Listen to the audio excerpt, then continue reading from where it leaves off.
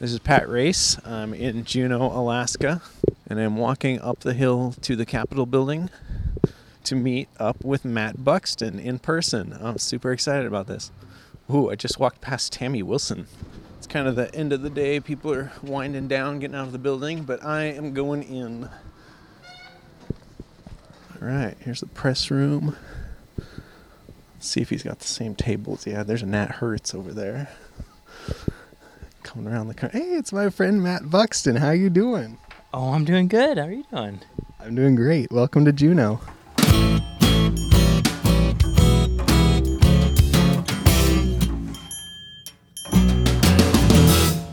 All right, I'm recording. Okay, so here we are, hanging out in the sound booth. In the Bob Tkach Memorial Sound Booth? Yeah. No? This is but he's the press room's named after him, right? No, so it actually, I believe there is a, I want to say a chair actually named after him. That's just They dedicated something to chair? Yeah, they dedicated to him something to him last year, and it was kind of ended up sort of being. You get a chair if you donate to the movie theater. Yeah. That's a bummer. Yeah.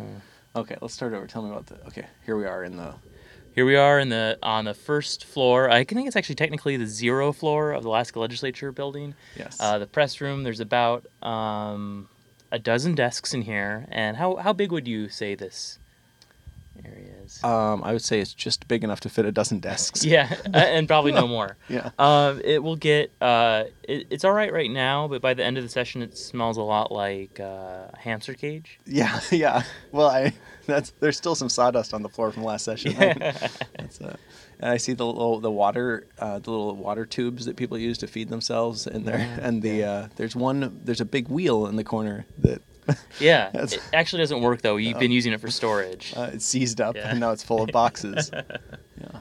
No, I like the press room. It's great. What does it feel like working down here? Is it pretty collegiate, or are people racing deadlines? Or I mean, I think for the most part, we're all in here. We don't take offense when somebody gets up, when their phone rings and they get up and they go down the hallway so nobody can hear what they're talking about. Yeah. Because we all kind of, I think there's sort of the interesting thing I think about the legislature and the reporters here is that we all kind of work together a little bit. I mean, there's definitely a competitive feeling, but I think we talk and kind of help explain things more than we normally would in other situations. So we're all disconnected from our newsrooms. Do you talk about like who's doing what story? Like I got dibs on that, or No, it's not so much that. But if it's like, for example, you look back in like when the oil tax thing was passing, or Parnell's. Senate Bill 21. Yeah, the pipeline thing that we're getting to now, like that is all the sort of stuff that we were kind of discussing, looking at. I think one of the big things is like when the numbers come out on these things, we try to like figure out how did they possibly get these numbers, because we're all getting to different numbers ourselves. Right. So yeah. So you're checking each other's math. Basically, yeah. That's good. Yeah. I like that. We should do an introduction. Oh yeah. Hello, Alaska. This is Pat Race. And this is Matt Buxton. And we are together at last in Juneau, Alaska. Matt's down here for legislative session. And how's it going so far? Today was the first day. Yeah, it was. It was like the first day of school. Yeah, it's exciting. And it was one of those things where I think like every first day, there's a mixture of anticipation and dread, kind of equal parts. But I think as soon as I got into the building, I remembered like why I like it and why I'm. Well, why do you like it? I think it does have a feeling of school a little bit, where it's like you have all the people that you need to talk to in one place, and you have kind of a sort of relatively set schedule of things. We have 90 to 120 plus days. To infinity. Here. Yeah, to infinity days here, and so. I guess we'll see where it goes, but there's a lot. I think it's going to be really fun to see how this all unfolds over the next amount of time. When you say how this all unfolds, you're talking about the budget situation. Yeah. Like we have a budget crisis in Alaska. Like our revenue does not match what we're spending, and that's a big problem. And there's a big gap there. How big is the gap right now? Well, it depends on who you ask and how you measure it, but somewhere in the range of $3.5 billion. Okay, so $3.5 billion. That's not like you're not going to get someone step up and just I got it covered. No, yeah, it'd be pretty hard to run a Kickstarter to fill that gap. I mean, as much as we'd like to try. Yeah. So, in solving this problem, how are people coming out of the gates? What do you hear in the first day? So, I think. So obviously the governor's been talking about this since basically last session, and so he's been talking about it. There's kind of been a general sense from the legislature that they'll take it seriously once they get here, kind of. So there's been some rumblings, but they've definitely not been as engaged as he has been on the issue as far as the public facing goes. So kind of Democrats are on his side insofar as they agree that something should be done. They're not necessarily on board with the specifics of his plan to a T, but they do agree that something should happen. And so that's sort of square one is, before we can even agree what to do, we need to agree to do something. Right. And so it feels like we're agreeing to do something at least. Most people. Yeah. I think you would find a lot of the Democrats feel that way. A lot of the House Republicans, I feel that way, but you get over to the Senate and it's a little different. But they don't have to worry as much about elections and things like that. I mean, isn't that kind of been the argument, is that, like, we can't really do anything this year because it's an election year. But if you're in the Senate, you've got, like, a 6-year term, right? Yeah, so what's the concern? I mean, they can just do what they want. Well, it's 4 years. Here. Oh, 4, I'm sorry. But yeah, I was thinking about the federal But yeah, there's government. only 10 of them are up for election this year, and 10 are not. And so... some of the key people that came out today talking about the let's not do anything approach, or actually surprisingly the people who aren't up for election this year. So that they don't have to worry about the voters right away, but they still don't want to do something. So the argument that we can't do anything because it's an election year really doesn't hold a lot of water, because some of the people who are saying let's not do anything don't even have to worry about an election this year. Is that what you're saying? And I would say that actually the people who are going to be up for election, which is everyone in the House, they, for the most part, don't seem to be too worried about the consequences of what they're going to do. As far as political backlash, I think they are interested in doing something responsible, and they don't want to impact people unnecessarily. So do you feel like do you feel like that narrative is distorted then? Do you feel like that it seems like a lot of people who are up for election want to do something? Well, and so we'll see, though. I mean, right now we're talking in kind of really broad terms. We're talking about, do we want revenue? Do we want cutting budget? And so we're really right now. What is revenue? Yeah, and right now we're in the kind of really early stages of this discussion. So once we get down to the nitty gritty, when you say, okay, the income tax is X percentage of your federal whatever, and it will impact households at this level, then we might see a little more wavering from this desire to do something, I think. Right. Okay. But at least for right now, as far as kind of my general feeling is that a lot of the people in the House are serious on both sides of the political aisle, whereas in the Senate, where for whatever reason in the Senate where people don't have these elections to worry about as much, there's a much more kind of negative reaction to anything tax related. Yeah. So I was following along a little bit on Twitter earlier today, and like one of the words I keep saying over and over that just drives me bonkers is right sizing. Yeah. Can you tell me what does that mean? Like, what is right sizing? What is the right size of government? I mean, it feels like it's such a like shadow word. I mean, that's the whole thing. That's what I think is very interesting about that term. Is I think everyone wants the government to be the right size, right? Like nobody wants it to be too Let's big have or the too wrong small. size of government. Yeah, nobody's out there saying we want we the wrong want size to wrong size it. Yeah, but that whole issue gets down to the like, well, whose size is the right one, right?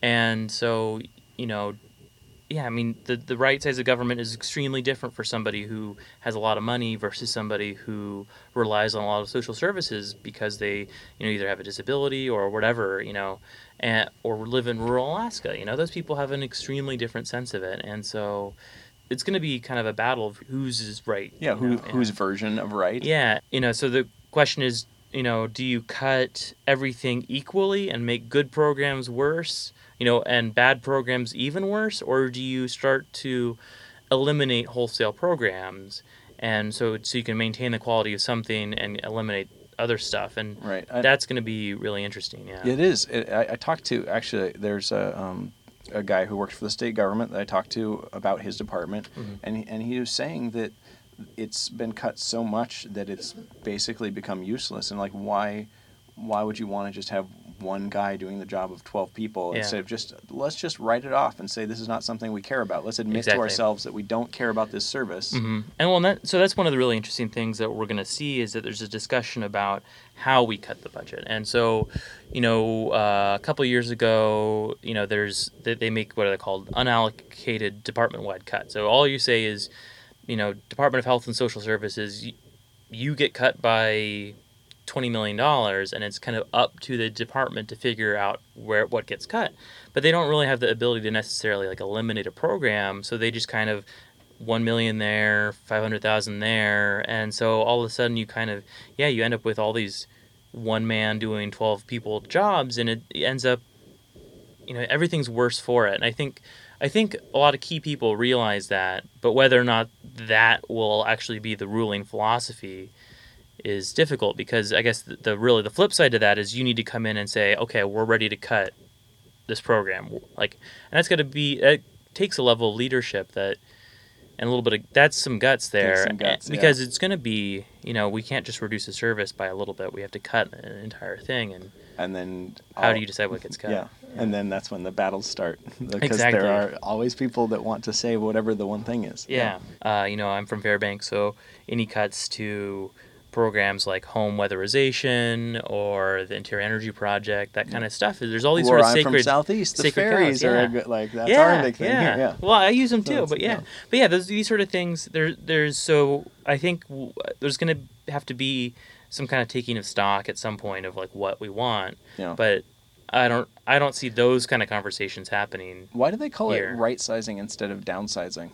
Because no one wants to make it bigger, right? That's not like they're not proposing that. Like Kelly's not sitting up there saying, like, the right size of government is enormous. I think it's just it's a careful crafting of language. Oh, I hate Because, that. I hate carefully crafted language. I feel like you'd go to I feel like you could go to any kind of conference, and there's going to be a seminar that's going to be called right sizing right sizing your life, right sizing your workload, and it's like this kind of jargony. Yeah, I want ultimately meaningless for word. this session. I want right sizing as my center square on my BS bingo exactly, card. Yeah. Right sizing as a verb is kind of lame, I think, but right sizing, there is a real legitimate question. The idea of having the correct size of government is probably good, but you have to back that up with data and research and looking at other examples. Yeah. I feel like when our legislature says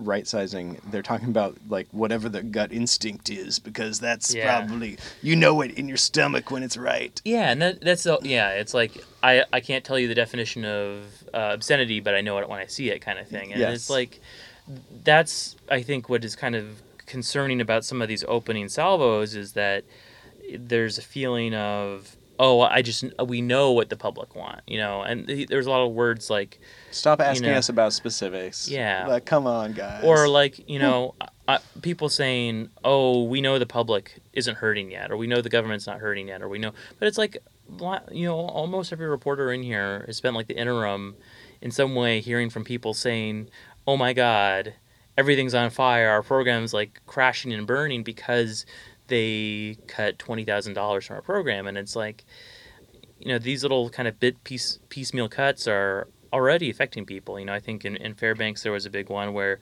Department of Transportation, I think, is like one of the big things that's already hurting. In Fairbanks we are seeing less frequent plowing of roads. There's a little spring up there that you can go fill up water jugs out of that's actually operated by DOT that they planned on shutting down, just turning off the well spigot or whatever, and the public blew up at it, and it was I think like $20,000 or $30,000 or something like that. Like the whole price of it wasn't all that big, but it was a drop in the bucket. Yeah, drop out of the rock. Yeah. But and you look at the ferry system has already changed, in a massive way since last year. Okay, so here we are. We made it down to my office, and let's talk a little bit more about Juneau. Yeah. What about? Tell me from your perspective, what is Juneau? Oh man, that's loaded. I don't. it's the place I go to for 3 months a year. It doesn't have a road in and out. There's a lot of good people here. There's some good skiing. It's surprisingly really good skiing here. It's capital. I don't know. I don't know. What is Juneau to you? Well, Juneau's kind of like my baseline for everything else. I mean, this is home for me. I grew up here. I was born here. I spent a few years in Fairbanks, but other than that, like Juneau's what I know, right? Mm-hmm. So it's always interesting to me, like what other people see here. For some people, it's like, oh wow, these mountains are amazing, and it's like this little tiny town nestled in against these mountains. And for some people, like last year, I saw Bill Stoltz walking around, and I think he hates it here. Like if I had to guess, and he's just like, seeing it through his eyes of everything's dirty and gross, and like why are there homeless people, and so you see it through different people's eyes, and it becomes different things. So when I walk around with guests, I see the trash on the ground, but I also see the mountains, and I see all that stuff a little bit better when I'm with someone else. Oh yeah, so okay, yeah. In that sense, like when I got here, it always reminded me of like a mini San Francisco or a mini Seattle, kind of like miniaturized and then pushed up against a mountain. And so for me, I always got like a sense of kind of like a community, I think, mixed with like sort of more progressive. I think you have a lot of there's like a high level of like college education here, I think, is what I understand. Like it feels like a state government is focused right here, and so. And you're in the bubble of the Capitol building too, so you're feeling that. Yeah, so it's even to the nth degree. Yeah. So Juneau's the capital of Alaska. Yeah, how did that happen? How did that happen? I got to drive 13 miles and get on a boat, and yeah, like how does that happen? Well, actually, I think Sitka was the first capital of Alaska, and it was sort of not working out very well, and so they moved it over to Juneau. And it was working out a lot better, yeah. Well, and it was it's all that. So it's all been settled, right? Nobody's ever. No one has ever tried to move it since then. No one has ever tried to move the capital. It's really frustrating, actually, as someone who's like grown up here in Juneau and lived in another part of the state and traveled around the state. It's really interesting to see how many people are willing to just like, let's move the capital to Anchorage because everything should be in Anchorage. And it's the same thing with the university system. Let's move the university to Anchorage. Why would we put the university in Fairbanks of all places? Mm-hmm. Like that's I mean, it's a 7-hour drive. Yeah, I mean that's crazy. Who wants to go to the Fairbanks to learn? And so going to school at UAF, growing up here in Juneau, we're part of this center periphery thing. There's this big central organism that is the city of Anchorage, and everyone else is the periphery in the state. I mean, rural Alaska to a greater degree, but to a lesser degree, you have Fairbanks and Juneau that are struggling to keep intact. Here in Juneau, we're trying to keep the capital here. If the capital moves, it takes away a big chunk of our economy, and it hurts a lot of the outlying regions because we're that hub city for a lot of the other places in the area. In Fairbanks, it's the same thing with the university. If you take the university away, then Fairbanks loses a pretty good chunk of its economy, and the outlying regions that rely on Fairbanks suffer as well. So it's kind of this interesting thing where I think that people who are clamoring to move the capital aren't maybe doing it out of like a malicious, they're not doing it to be malicious, but sometimes it feels that way on the other end when it's like, oh, you have something nice, I'm going to take it away from you because we should have all the nice things. Yeah, because I mean the end result is like it's a loss for you, for your community. I think it's a loss for the state too. I mean, like do we want to just have one city in Alaska that has everything, or do we want to nurture and support all of our communities? It's kind of that's the real debate, and on a greater scale that happens when you're talking about the urban and rural areas. Like, do we value these communities that are in rural Alaska and have been here for tens of thousands of years, or do we think that they should all move into Anchorage and be assimilated into that lifestyle? Well, and not to get too off track. The session's starting. We're talking about the budget, and so there's some parallels here that I find really interesting, which is, I think probably if you sat down with a ledger and you said, okay, well, if you move everything to Anchorage, would it cost less? And the answer is probably yes, right? But I think when you do that, when you cut down to the bone, when you kind of look for the most sort of efficient way, I think you lose what Alaska is.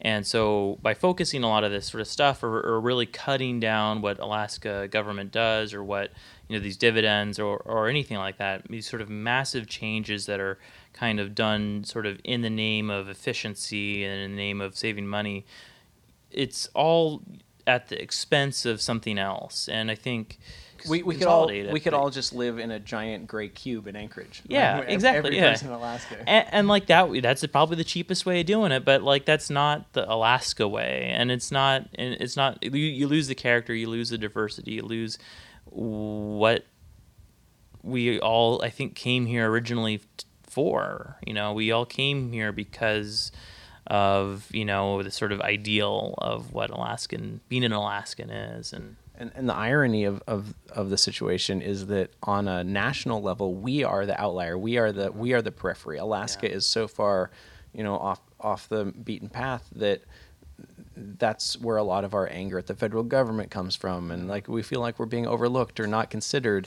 And so everyone in Alaska should be able to identify with what that feels like. Everyone in Anchorage should be able to identify with what that feels like on an individual level, and then have the empathy to extend that to a community like Fairbanks or Juneau or Kivalina, or and say what is it like to live in some place that is getting jerked around by the center. Yeah, but hey man, they have like 2 Best Buys, so like and an Olive Garden, man. Like they've got it.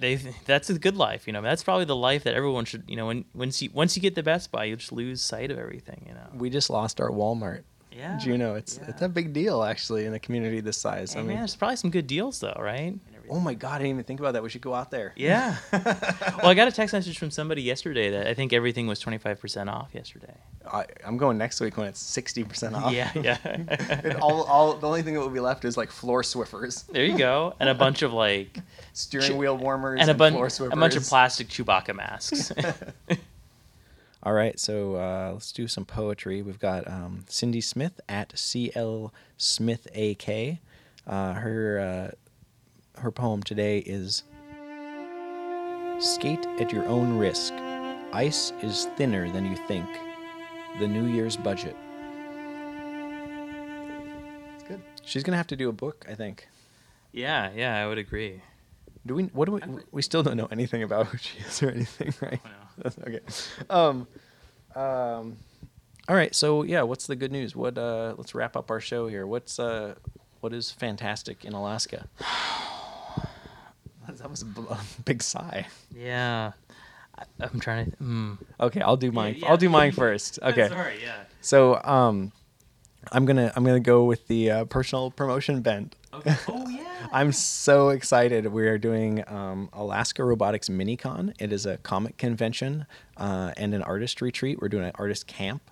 So everyone's all these guests who are amazing people are gonna come into town. We've got a lot of comic artists and authors. Ryan North, who does dinosaur comics. Kate Beaton, who does Harka Vagrant. Yeah, actually, you brought her up, what, 2-3 years ago? Yeah, I want to say something like that. I actually stayed longer. I delayed my my departure specifically to go see her. Yeah. Oh, that's cool. Yeah. That's great. Yeah, so we've got those people are coming. Like a lot of people we've hosted before, people who've never been here before. We're bringing up some of the people who make films at Leica. Like they did Box Trolls and Paranorman and Coraline. They do stop motion films. And, you want to know a fun thing about them is that their studio is actually near where my dad's orthodontics office is. Wow! And they came in, and I think they were looking for some specific small rubber bands, and where do you go but an orthodontist to find some small rubber bands? So they gave them a big box of them, and I don't know. I have no idea. What they probably were just using them to fling at each other or something like that. But no, they use them to make the little puppets that are used in the movies. Anyways, it was when they were filming Coraline, I think. Yeah. Very cool. And then, so we're going to bring them all into town and then do a one-day convention here in Juneau. And hopefully a whole bunch of other artists from around Alaska are going to come. I think Lucas Elliott's going to come down, Lee Post from Anchorage. I'm hoping to bring in some people from Fairbanks and Ketchikan. And then after the convention, we're going to do an artist retreat. We're going to go out in the woods and hang out and eat fish and talk about art. Oh, cool! Yeah, when I saw that, I got super excited because, of course, I think it's a little bit after the scheduled end of the session, but of course, I'm absolutely certain we'll still be here. So I'm super excited about that. I saw the artist retreat. I didn't know it was actual like literal retreat into the forest. That's cool. Yeah, it's gonna be great. Yeah. Okay, so you had some time to think about it. What's your good news? So there was a Fire Island Bakery in Anchorage. Delicious. I've been there. I really enjoy it. And so there's an Instagram account that is the photos of sad dogs waiting outside the bakery. And it's just a little fun story about the sad dogs of Fire Island. Oh, and so it's the dogs that are tied up outside waiting for their owner. Yeah. Let's look at it. That's great. I love that one. And so it's an Instagram account at Sad Dogs of Fire Island. And it's got about 60 posts and 300 followers. And it's just these sort of bereft sort of dogs waiting for their owners waiting to come. for their treats. Yeah. Oh, did you get me a treat? And see, here's one shot from inside of Fire Island looking out. And it's just white-faced old lab. And I think it's like the good dogs waiting is sort of a universal thing. Like and they have this like good attitude where they're just like, I'm just sort of sad, but this is my life, and gotta wait here. Hopefully I'll get a treat. All right. So yeah, to whoever is doing that, congratulations, because I think it reminds me of saying, I think, is what do we do to deserve dogs? Like these are these good-natured weird little animals that play along with our weird human constructs. I think what we did to deserve dogs is that we captured them and, and habituated them to we bent them to our will. It was like, we colonized these them. These once mighty wolves who are now politely queuing up outside of a bakery hoping that we will give them a scrap of bagel. Oh, see, now it's sad. Yeah. Oh. All right, that's a good episode. Goodbye, Alaska. Goodbye, Alaska.